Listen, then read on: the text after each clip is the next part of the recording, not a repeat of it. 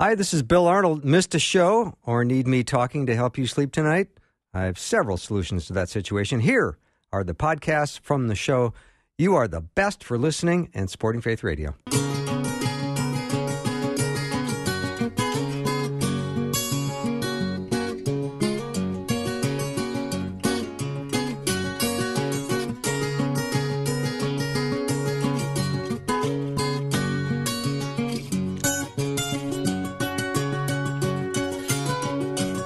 And a warm welcome to Afternoons with me. I'm Bill Arnold. I'm so glad to have Todd Mulliken in studio with me today.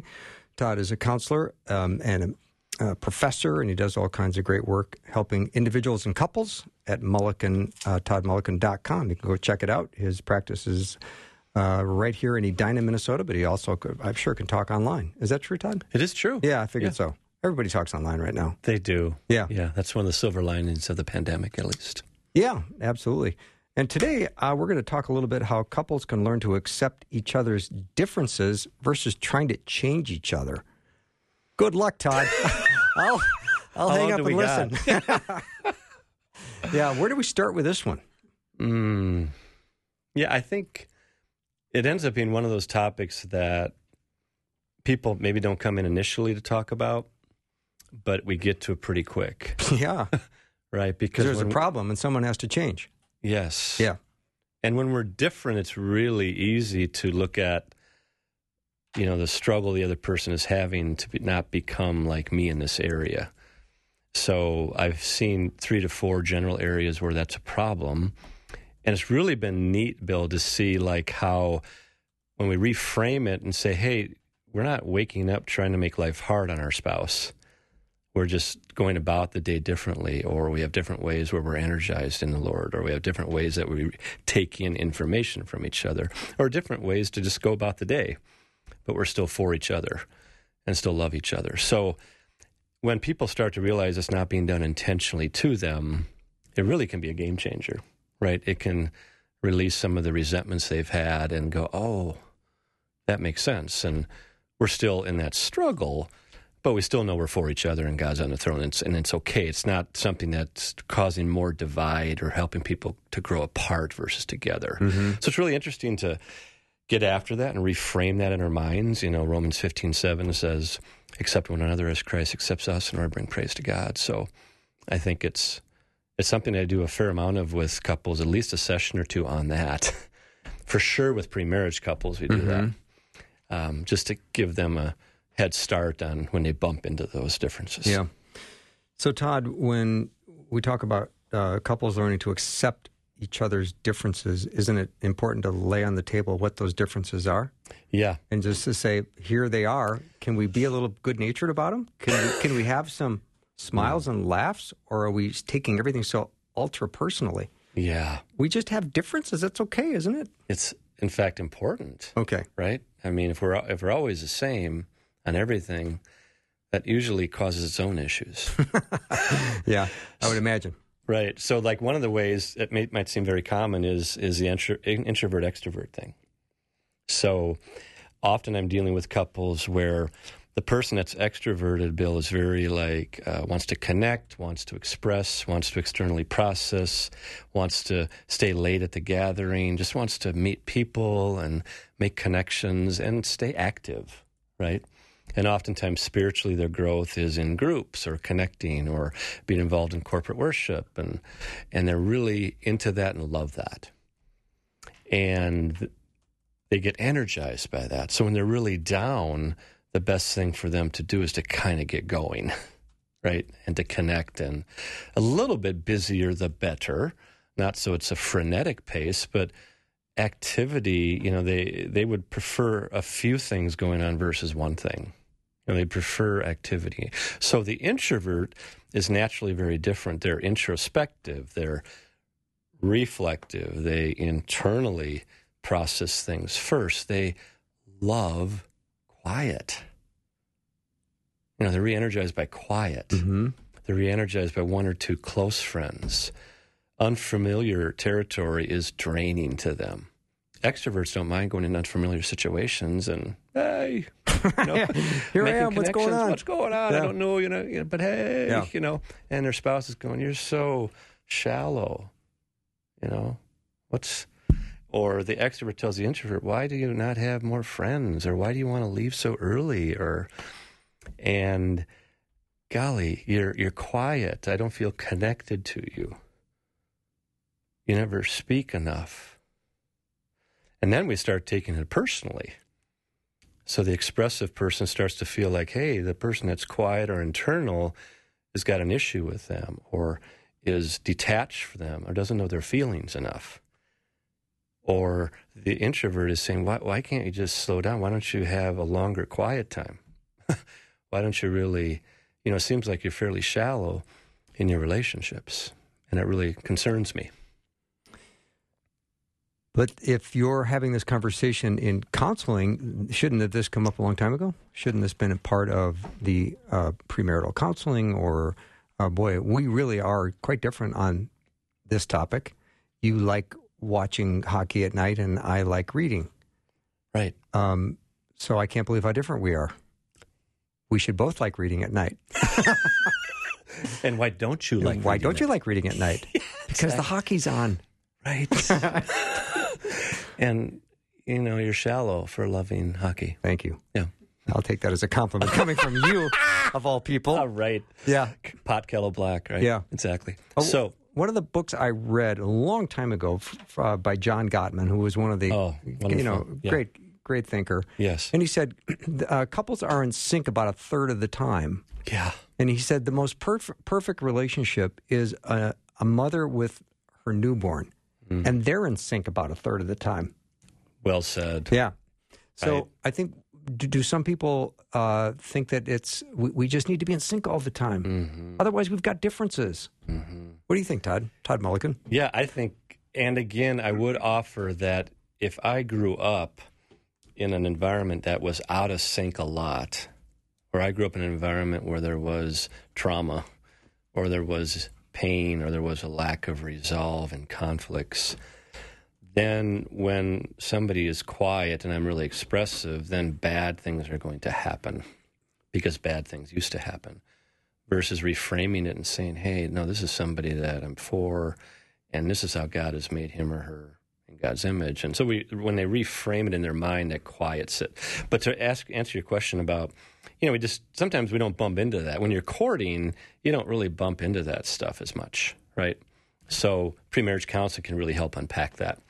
So that's one.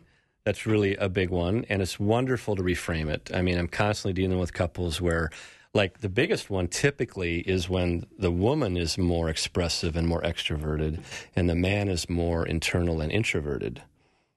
And what's reframing things is these books that have come out, Bill, the last 10, 15 years, like The Power of Quiet, right? Where introverts are, I was dealing in my office a lot with teenagers that were big high schools, and they felt anxious, and they felt unloved, they felt disconnected, they felt their low self-worth, their faith was crumbling, and some of it was just realizing they're naturally introverted in a campus, if you will, of a high school of 3,000 people, and that's okay. Yeah. And you know what? There's 40%, at least 45% of people that feel exactly the way you do. And it's beautiful that you love quiet. And it's beautiful that there's two friends that you want to connect with. And it's beautiful. That's how God has made you. Mm-hmm. So when reframe the discussion really helps.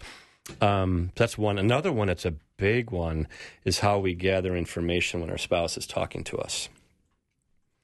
Some people, about 70% of the world, are what we call sensing people, where they like, you're telling me this, and it's predictable, it's methodical, it's practical. Here's what I'm hearing. Got it. Good. We're good. 30% of the world are intuitives. So they're hearing something and they're going, I wonder if Bill meant that, or his body language is saying this, so I wonder if it's that, or, God is telling me now, like, I think we should be talking about this, or, a few days ago this happened, and I'm wondering if that connects to this. So they're out in the forest exploring. Yeah. And so when you're different that way, you probably don't even need to talk anymore about that, right? It's really challenging for both. And the person that's out in the forest feels like they've married somebody that's really like short and curt and predictable and inside the box only. And the person that's sensing views their intuitive spouse is like, just rein it in, will you? I mean, can we just get back to what we were saying initially here? And so what I have the sensing person do is say, hey, take your spouse's hand and walk them through the forest, right? Just walk through the forest with him or her, listen, and it really helps them reframe it. That's just the way they process adventure. You know, God's made them, and kind of even a prophetic edge to them a lot of times, right? And God's made them that way. Mm-hmm. And so we get to walk alongside that. And then I tell the intuitive type, when you're married to the sensing type, hey, you know, they're predictable, they're methodical, they're logical, they're practical, and there's wonder in that. There's a spiritual gift of administration in that. There's just gifts in that.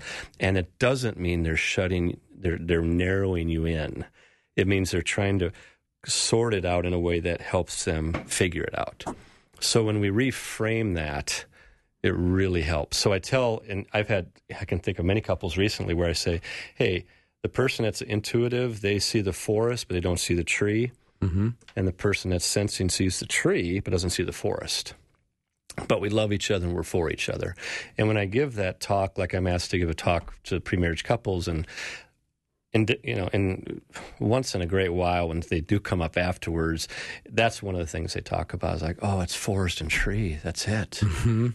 Versus, it's easy to judge that difference, right? It's easy to come up with our own explanation about why they just keep going out there versus listening to what I had to say and keeping it here, or why you are just so narrow in your thinking versus exploring these different ideas that I have. Todd, being for each other is a wonderful premise, but what if couples are not for each other? Well, then we probably got to do deeper work about what has got them to be against each other, or what is there hurt, is there mistrust, is there recovery work that needs to be done, is it, right? So what we want to make sure we're doing is when we're talking about differences, we know that the intentions are not bad. The intentions are not meant to cause mistrust or cause hurt.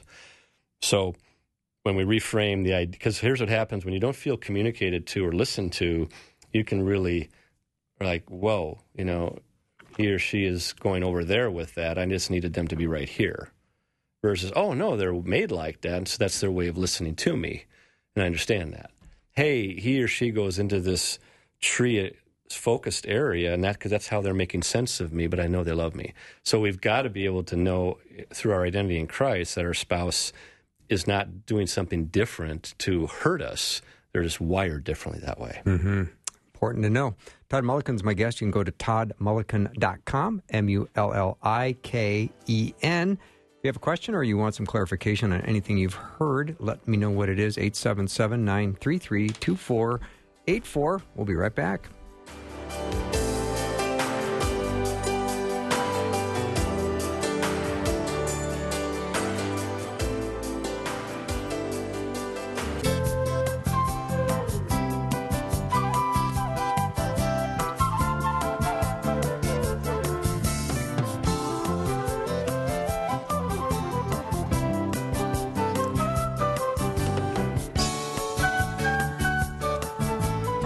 I love that song. That's an old song from the 70s. I don't know if you know that. It is the flute. Yeah, it's Jesse Colin Young, Songbird.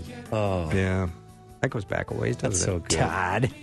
Todd Mulliken's my guest. We're talking about how couples can learn to accept each other's differences versus trying to change each other.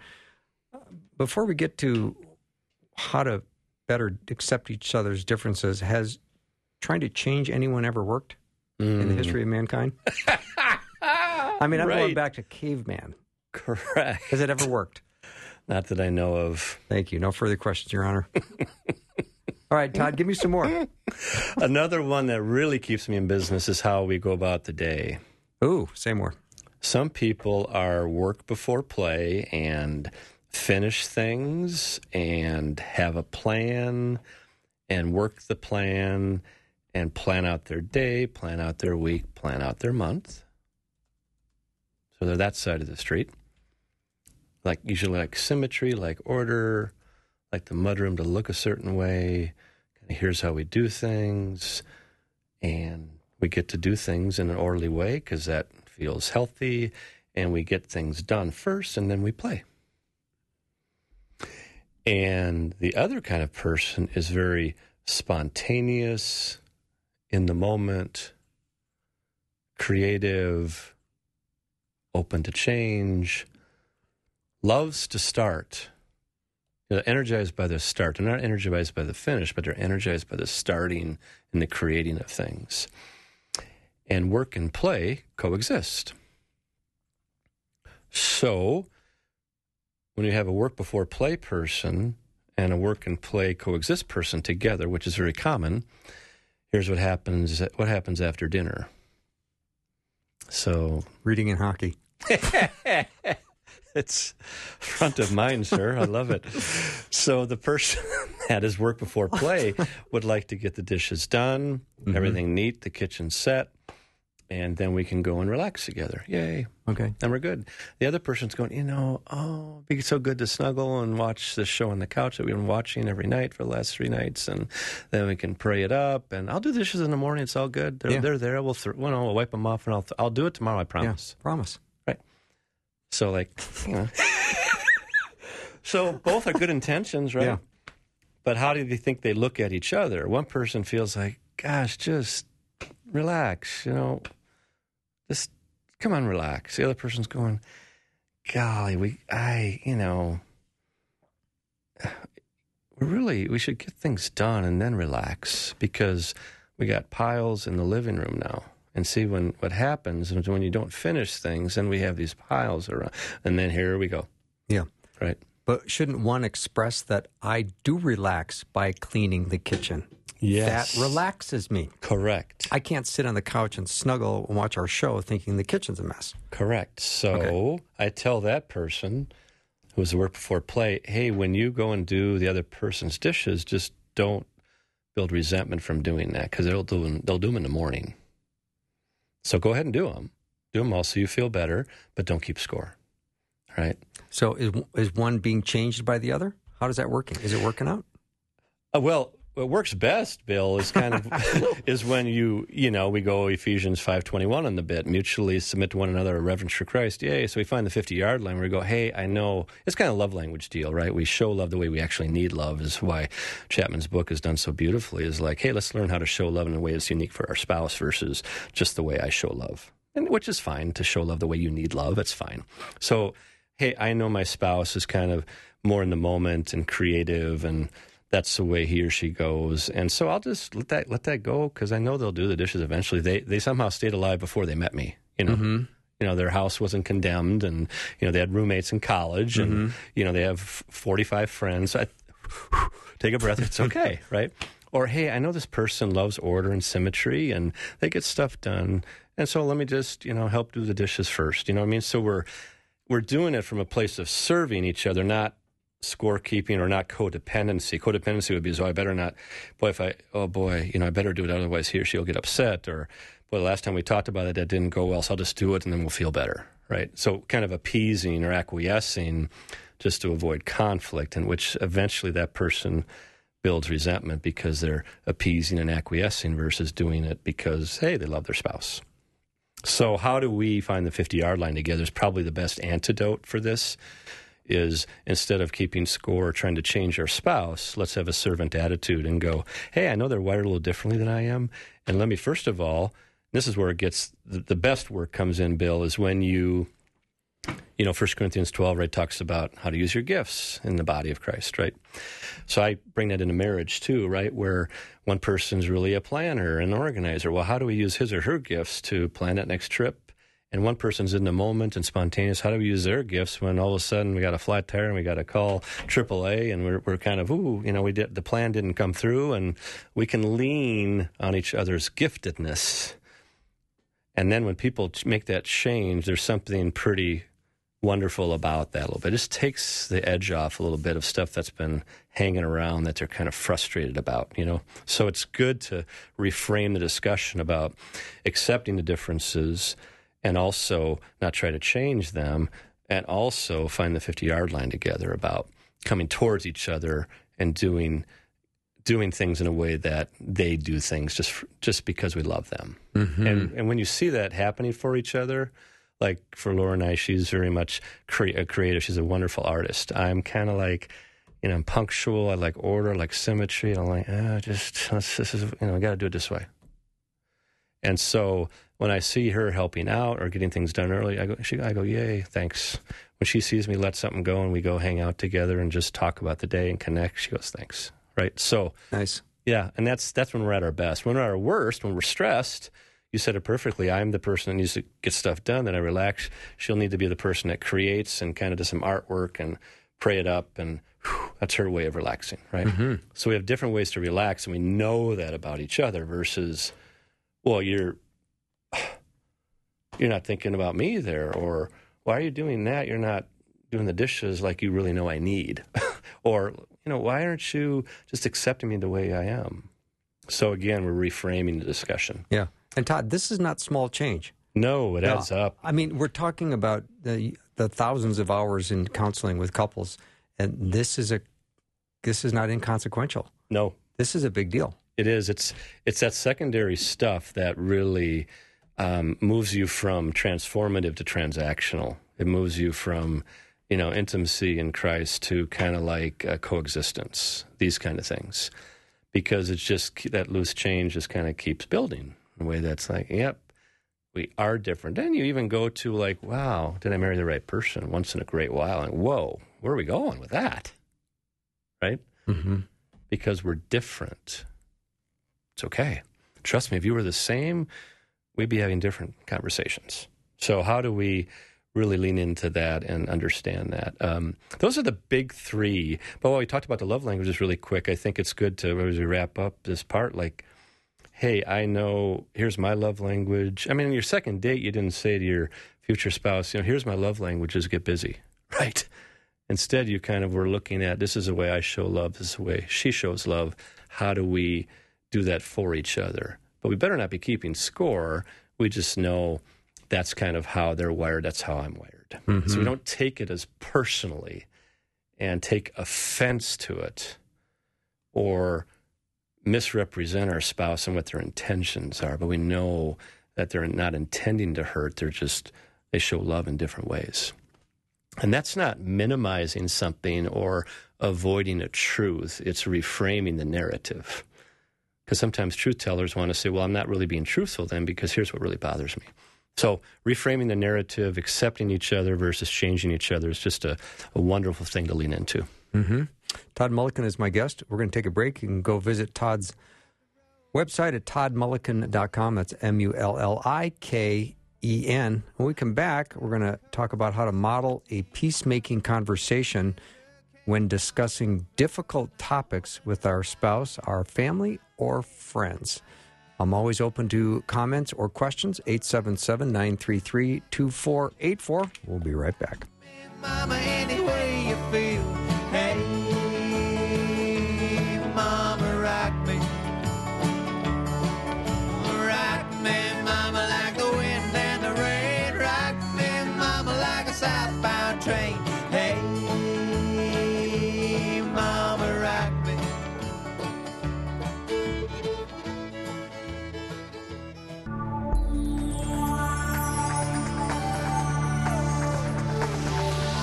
It's the afternoon show with Bill Arnold. Prime time, drive time. Let's get it started. Jump in your car. Yeah. What's for dinner? Hey. It's the afternoon show with Bill Arnold. So glad you're with me today. I've got Todd Mulliken here in studio. We're talking about relationships as he is a counselor and author and professor. We're always glad to have Todd with me in studio, and we're going to talk today in this part of the show about how to model a peacemaking conversation when discussing difficult topics with your spouse or your family or your friends. So you've got everyone's undivided attention right now, Todd. Oh, where do we start on this? The last 2 years or last year and a half, it's been really hard. We've had a lot of difficult conversations about a lot of difficult topics and oftentimes not doing it very well. And when I was preparing on this, one thing that came to me, I don't know if this will resonate, Bill, at all, but when you've brought somebody to faith, through the Holy Spirit, as a vessel of the Holy Spirit, you have a friend that maybe isn't of faith, and through a series of conversations, they they come to accept Christ. When I've seen people of faith, Christians, do that, walk alongside a friend who is against faith or who has been hurt by the church or who has, walked away from faith, we go extra miles in general to walk alongside them, to wait, and to be patient, and to listen to their arguments, and to listen to their doubt, and to listen to their criticisms, and listen to the church is full of hypocrites, and listen to that stuff. And it seems like overall, I think we do really well at that as a body.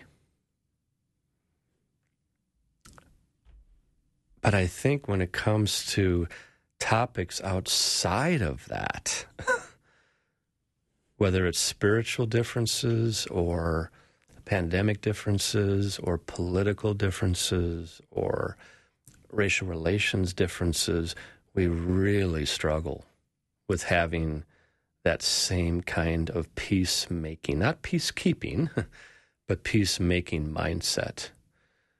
It seems like we are more apt to want to either avoid the conversation or be a last word Larry or last word Lorraine, or make sure we get that last point across because this is going to do it. It seems like we lose track of James's call to be quick to listen and slow to wrath, to be, active listeners, to feel understood. Our main goal is to help that person feel understood, because that's what we're doing when we're trying to walk alongside them and them coming to a saving faith in Jesus. But it seems like and so I would offer, if we don't do these other things well, we're never going to have a chance to do that. If we don't do these other conversations well with friends, with family, with acquaintances, with colleagues, with peers who aren't of faith, I think we're going to have a really hard time having opportunities to bring them to faith. That's been my experience and what I see in my office a lot. So I thought it would be good to, not throw stones at us believers about, hey, we're horrible at that, but just give us a loving challenge about how do we take that same frame of reference into difficult topics that we're dealing with these days and have that same mindset about, hey, I want to just hear you. And I don't know how this will land, Bill, but in general, what we're talking, none of these, I'm not minimizing any of these topics, by the way. They're huge topics.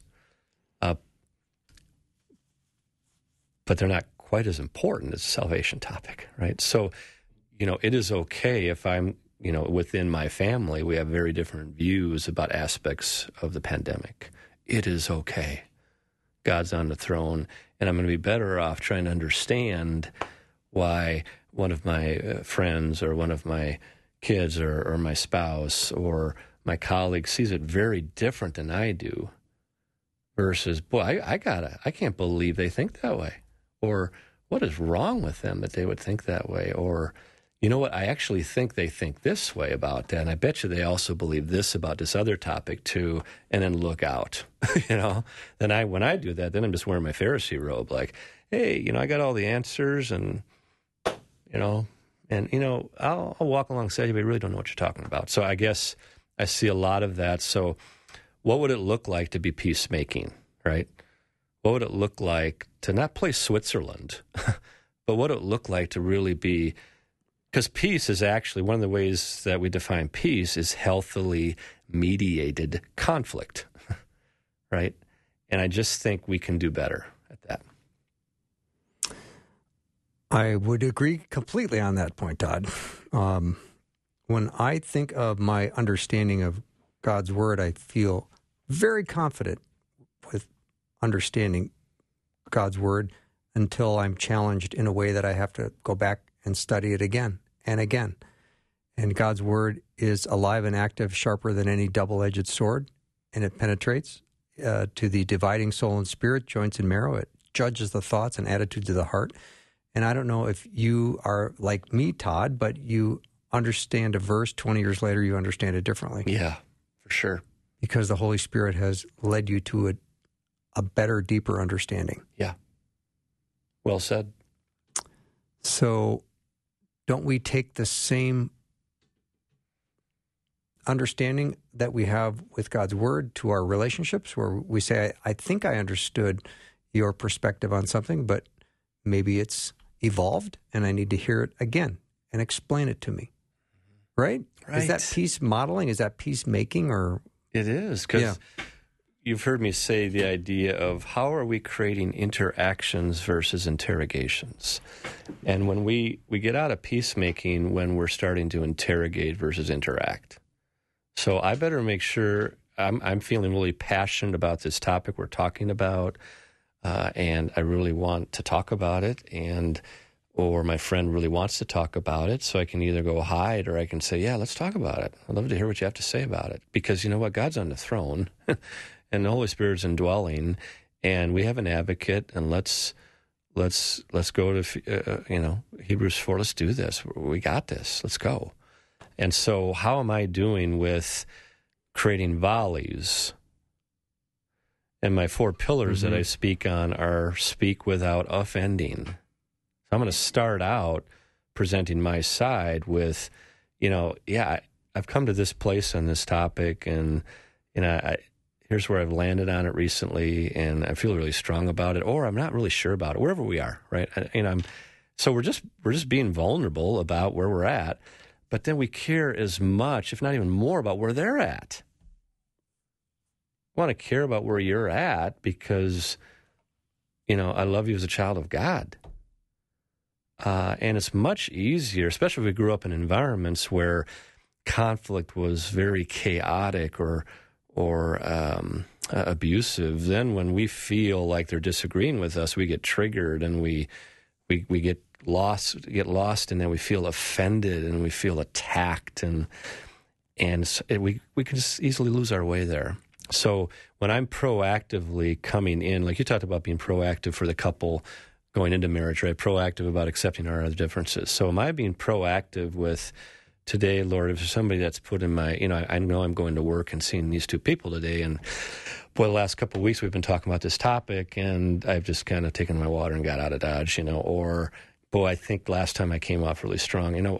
Let me just be in prayer about how I want to speak my part without offending. Now, I can't be controlled if they are offended if I did it really well. I'm doing it the best I can. James says, look at your heart, right? What are your motives amongst these quarrels amongst you brothers and sisters? So all I can do is know that I'm doing my best with my motive, but I'm always going to say, but how do you see it after I'm done sharing my perspective? Mm-hmm. So that's the first volley if you and I are presenting. If we're coming back with a conversation, we're always wanting to keep a volley going. Mm-hmm. Second part's harder. So now a friend of yours, a family member, is coming to you and saying, last time we chatted about this issue, I felt like you didn't listen to me, and we're kind of attacking. And so you could see really easy to get defensive right away and say, well, I felt the same way. And so I don't want people feel like they got to avoid their own issue or their own feelings there. But when we're in the role of listener, our goal is to try to understand what they're saying. I'm just trying to validate what they're experiencing. And that's why James says that so much about taming the tongue, about, prayer of a righteous person availeth much, just that quick to listen. I can't emphasize that enough. Mm-hmm. I don't, in my areas of where I land and speak and teach and stuff, and or things I hear, people don't listen much. So listen to understand. That's only your job right there. Listen to understand. Mm-hmm. Seems, Todd, that we're maybe quick to share our premeditated conclusions with other people. Yeah. Versus, no, I need to listen and understand this, because I've got a response and I'll give it to you, and here it is, but maybe I haven't listened to you. I'm thinking of my response. Yeah, I'm thinking about my response. I've got it rehearsed in my head, and here it is. And and what is that like for you and I when we've just been sharing, and then they go to that? Right? Yeah. Yeah, right. It feels like, just nobody's home. It's how we love one another, right? It is. Which is not always easy to do. No. So here's a challenge for people to think about, and it's a psychological topic, but I think it's a helpful topic. It's called confirmation bias. And it's one of the main things we talk about in psychology about decision making. So confirmation bias says we tend to bring in information that already confirms what we already believe only.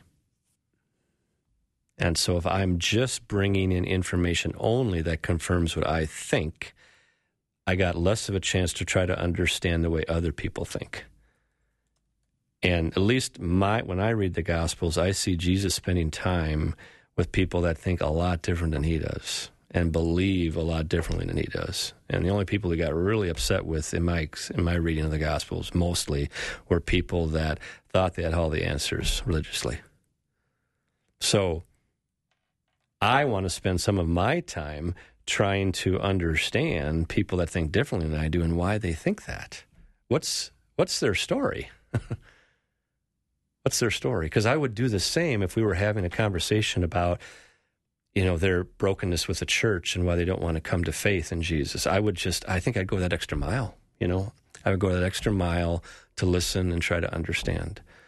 But if it's about a political difference I might have with them, or a theological difference, or a COVID difference, or whatever the hot topics are of our world and our society and in our lifetimes, boy, yeah. So confirmation. How are we doing with trying to understand people more that think differently than we do? How am I spending time trying to understand their thoughts?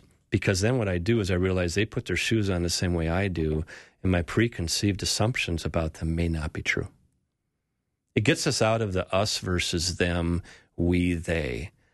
Somebody doesn't think the way I do, it's me versus them. And whenever you hear that talk, like it's us versus them kind of stuff in societal issues or political issues, I think it gets difficult because now we're putting everybody in a certain category, and it doesn't create peacemaking conversations. Mm-hmm. Todd Mulliken is my guest. We'll continue this very interesting discussion on how to model a peacemaking conversation when discussing difficult topics with our loved ones. If you have a question or comment, you can always text it over to me at 877-933-2484. Again, toddmulliken.com is Todd's website. You can go learn more about Todd and his amazing services. We'll be right back.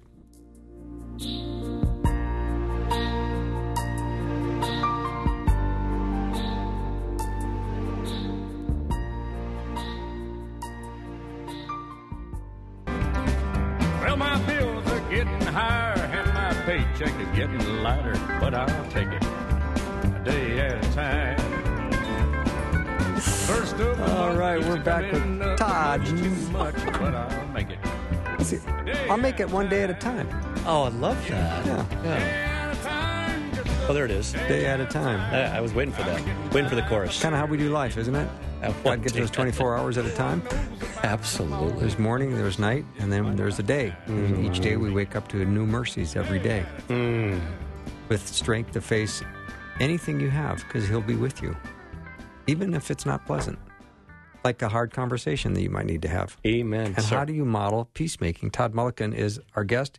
He's a counselor and author, professor. ToddMulliken.com is his website. We're talking about peacemaking conversations when it's tough, difficult topics.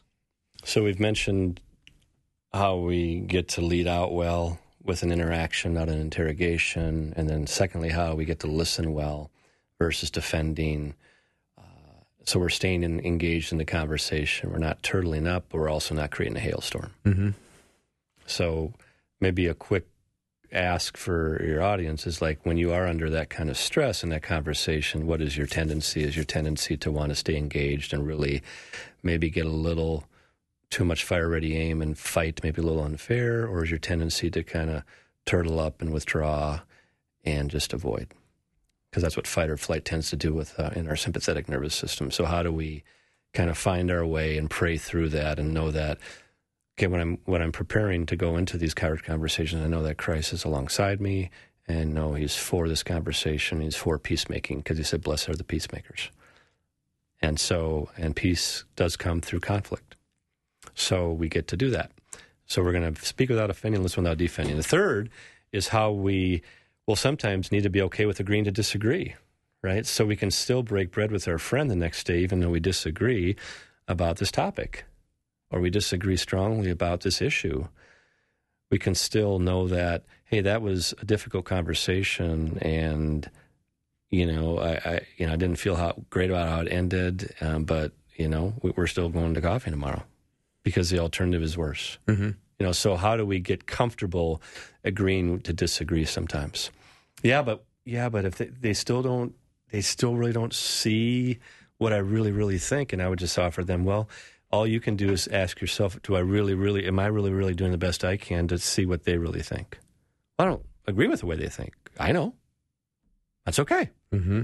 But you get to try to really understand why they think that way and what's happened in their story that's maybe made them vulnerable to think that way.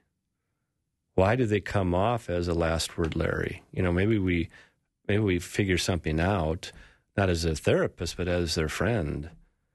And we just have understanding about that. Mm-hmm. So I ask people to get into a very strong forgiveness mindset, Bill, which is setting healthy boundaries with people when we disagree, sharing if we felt hurt by something, but also releasing them as God releases us when we make mistakes. And so the third piece is getting comfortable with agreeing to disagree sometimes, but still going, watching a hockey game together, still being on the couch, snuggling about our life and what we're for with all the things we have going as well amidst the tension of this issue. We're not, I would say, learn from these difficult issues, but don't be defined by them. Be defined by your victories and learn from these things. These are in process. Mm-hmm. We still may not agree on that, whether it's a couple or a family or a friendship. Mm-hmm. Then I think the last one is probably the most important one, Bill, and that is, let's say you have that conversation with that friend at the coffee shop and it really didn't go well, and maybe you just had a bad day and you really shut down and avoided them and kind of froze them out for a week and ghosted them. Or maybe you hopped to the top of Anger Mountain too quick and were fire ready aim and, didn't do the truth and love thing very well. Well, a healthy person in the spirit of wanting to maintain that friendship and know that we're for them, even though we're struggling, would own your own part. So that's the fourth piece. How do you and I do as healthy believers own our own part when we do make mistakes? It doesn't mean we're passive and codependent. It means we're knowing that we make mistakes. And are we the people that are leading with, a confessional mindset when we do make mistakes? Or are we instead avoiding that? Or are we instead needing to be right and say, well, I don't want to own my own part because they haven't owned their part? Yeah, that makes it more challenging. All right, here's a question, Todd. Todd Mulliken's my guest. What can you suggest for a couple that thinks so extremely differently? He's extremely introverted and I'm extreme extrovert. That it's hard to be around each other. He wants to get married and I'm very afraid of our age difference and how differently we think. I become very impatient with him a lot of the time. And I feel like we have no emotional connection. So they've arrived in your office. What do you say to them? Yeah, I'd first ask them what are their, what are they enjoying about their story together, and what brought them together? What are the best parts of their story that they do enjoy, and what is true and noble and beautiful and right, as Philippians 4 talks about. And then we talk about the framework about this difference they have. And have they been hurt by the difference? What have they said to each other about the difference? So the person who wrote you maybe would say, golly, when I accept, Ton, that you're introverted and you're more internal and you love quiet, and I see that in you. And I see that in you. And I recognize that is how you re-energize. And it's helpful for me when you do come towards me and ask me about my world. It's really helpful, and that's my invitation. But her lead out is what she's for with him and then makes a request versus needing him to become a different person. His lead out is out of his love for her. In my book on 5 Ways to Bring Out the Best in Each Other, I tell guys to pursue, to plan, to protect, to be present. So how is he doing with knowing, hey, my wife's extroverted and she likes to connect, and how am I doing with that? I get to do that as an introvert. I do love 3 or 4 close friends, and she's somebody I really want to marry. So how am I showing her that today versus, well, I didn't like the way she was kind of telling me she doesn't feel connected with me. So when we get, Bill, when we have those hard conversations, sometimes we really take that on, So if I'm him, I go, golly, she doesn't feel connected with me. And a lot of men then feel less than. They feel not enough. They feel like, well, I don't know what I'm doing, and I'm an introvert. But he needs to be able to tell her that. He needs to be able to say, yeah, I hear you. You don't feel connected. It makes me sad because I want to marry you and I love you, and I'm naturally internal, and I'm trying to figure that out. And that would be, I would ask her to say, like, golly, that's his way of connecting with me, and thank you for having that level of vulnerability with me, and know that to be true. So again, I think what you find in those situations where we're different is both people need to work on their side of the street to come towards each other with more acceptance and acknowledge their own part in that. And that's when you feel more mutual mercy versus fear. Mm-hmm. One of the comments this listener made was using the word extremely different, extreme introvert and extreme extrovert. Yeah. So, I mean, you think socially, let's say they go to a party and she wants to have fun because she's an extreme extrovert, and she has 3-minute conversations with 19 people, and he sits in the corner and talks to nobody, kind of periodically looking at his watch, when do we get to leave? Yep. So no one's having fun. Right. How do you solve that? You proactively talk about it ahead of time. As a couple, what are we for with this? And it can be anything from, hey, these are kind of your friends, so this is what I know you need, and I'll find the 50-yard line and not sit in the corner. And here's 3 people I know that I'll know. Let me really connect with them. Mm-hmm. And does that make sense? So we're proactively trying to say, what are we for going into that, because we're so different in that area. Mm-hmm. If somebody does something that annoys or hurts you, but it isn't necessarily a sin, should you confront them? Yeah, I think the phrase I use is let them in versus take it out on them. So, God, when this happened yesterday, I found myself feeling annoyed, but how about you? What did you think about it? Mm-hmm. Okay, so we're volleying, we're interacting. Does that make sense? Yep.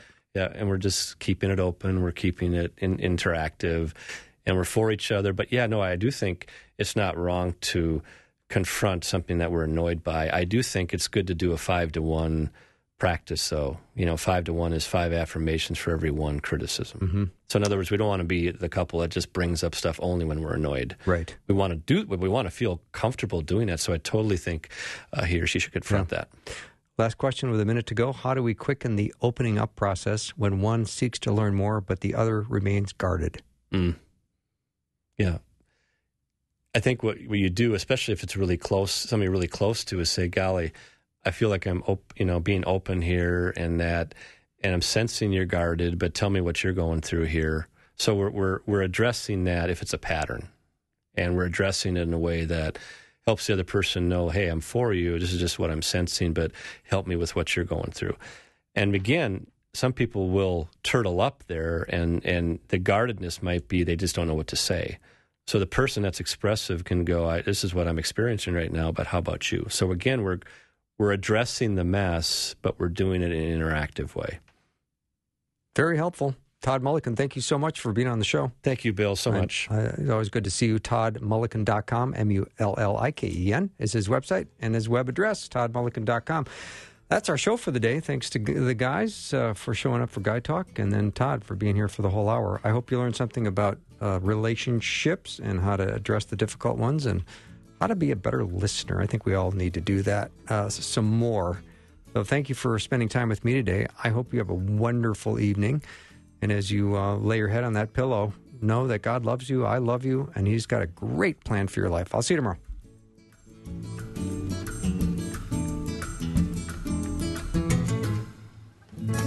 Thanks for listening. Programming like this is made available through your support. Information available at myfaithradio.com.